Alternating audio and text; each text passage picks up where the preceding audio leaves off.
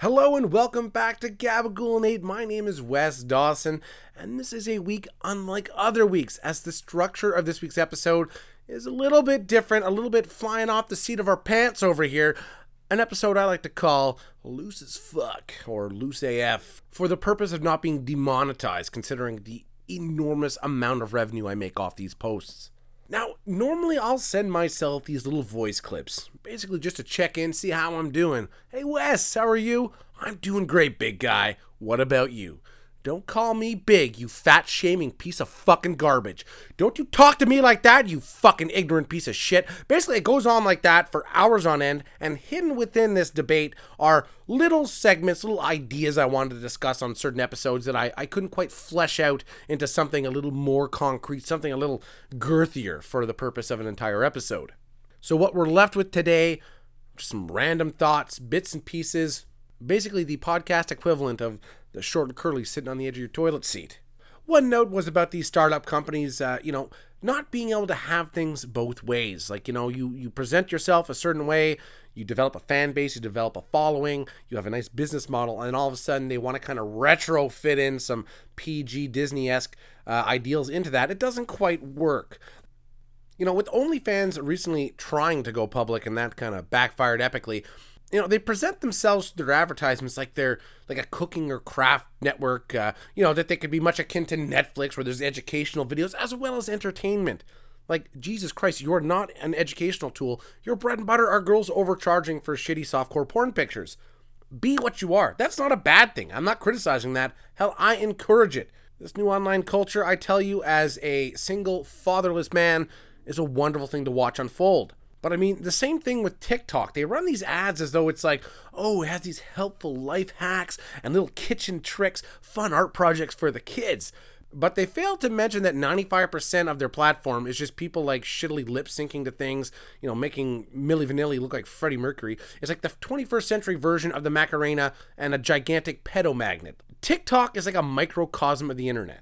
And that's not to say there isn't good parts to it, there aren't good people on it, there aren't fun things. I'm just saying it is like a microcosm of the internet in the sense that, I always maintain the internet as a whole is a gigantic porn mag with some really cool articles in it. TikTok is basically the same, except it's a child porn mag that has some dance routines in it and a lot of plagiarized comedy.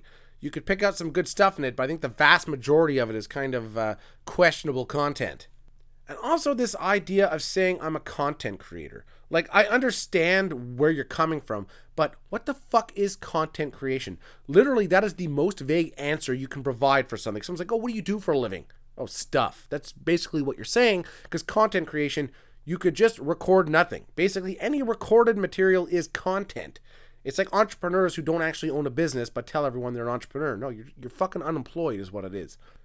And a lot of stuff online is kind of masked as like this social crusade where really it's just kind of a narcissistic endeavor to try and, appease your own self-validation, I guess. I don't know. Like, is Borat not cultural appropriation? And what about people dressing as Superman for Halloween? I can guarantee you are not fucking Kryptonian. So technically that is appropriation, and I think that should end this year. Yes, sweet, sweet social progress, where somehow segregation is back in the mix and cultural exchange is seen as a bad thing. Now, one thing that certainly gets my panties in a twist is the fact that nothing is real on the internet anymore. Like, there's these obvious fake videos. Basically, any fucking Russian posted video I've seen is the most bogus shit ever online. Like there's these people like in a gym where someone slips on a towel and a girl ends up doing the splits onto some guy's face and somehow that's supposed to be based in reality. Every video is fake now. I think true viral videos like the legitimate, oh my god, I can't believe I caught that, don't really exist anymore.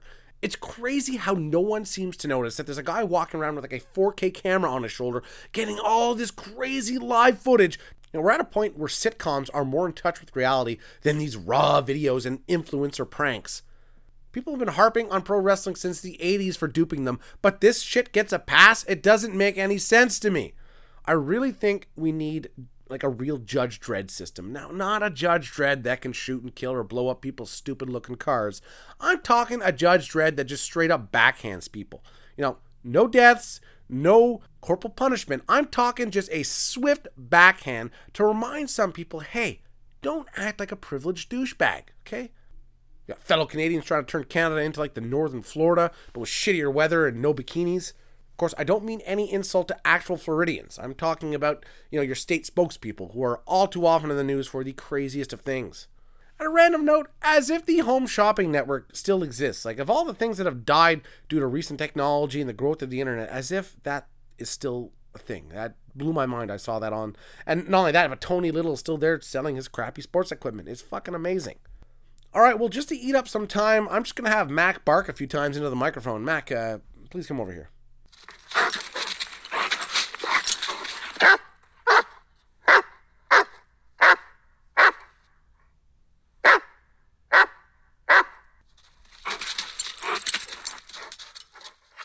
Thank you, Mac, for that precious 4 seconds of content.